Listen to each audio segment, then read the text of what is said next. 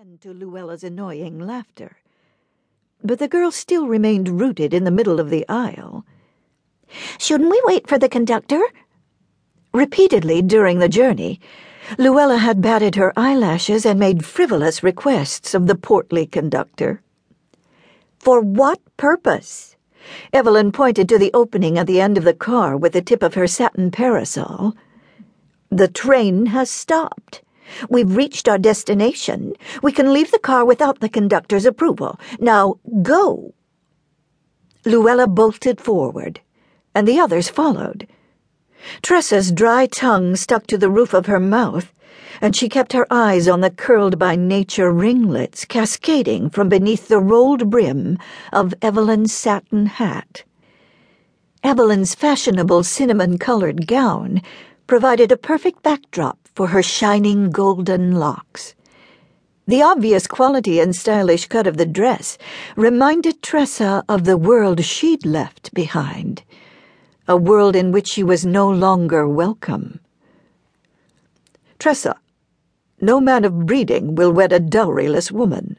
Your unfortunate situation with Tremaine Woodward certainly proves my point." Aunt Gretchen's emotionless voice echoed in Tressa's memory.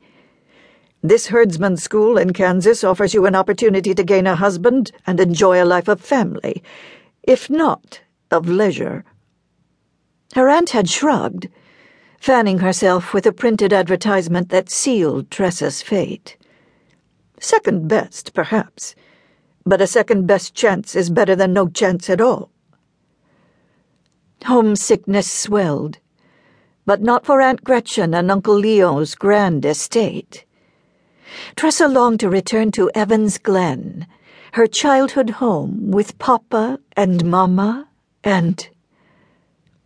Giving herself a shake, she dispelled the desire. One could not live in the past.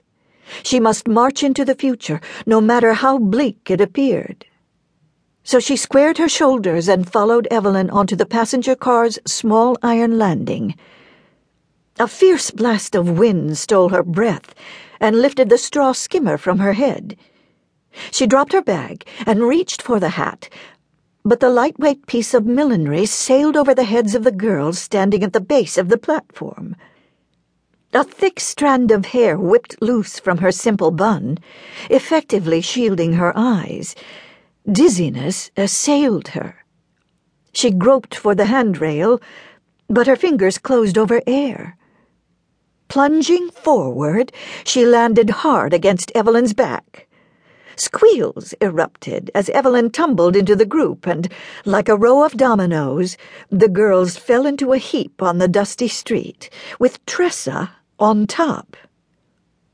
The men on the porch roared, pointing and slapping their thighs in amusement. "Tressa!" Evelyn's demanding voice carried over the other girls' complaints. She jabbed Tressa with her elbow. "Get off of me, you bumbling idiot!" Tressa tried to right herself, but the wind tangled her skirts around her legs, trapping her in place.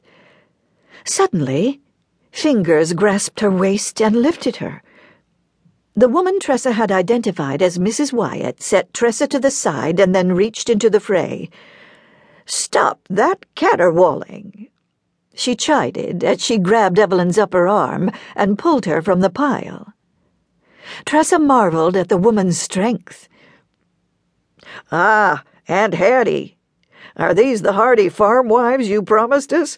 Look more like wilting daisies to me," one man called. The others clapped him on the back, their laughter boisterous. Tressa staggered over to retrieve her abandoned bag, her face burning with humiliation as the men continued to hurl insults. Mrs. Wyatt assisted Luella to her feet and spun to face the raucous men. "What are these girls supposed to think about our town with you carrying on like banshees?" She plunked her fists on her hips and sent a glare across the small crowd. "Gage Hammond, you the leader of this sorry bunch?" A young man with a cocky grin stepped forward. He yanked his hat from his head, revealing thick black curls. "Yes'm, Aunt Hattie?"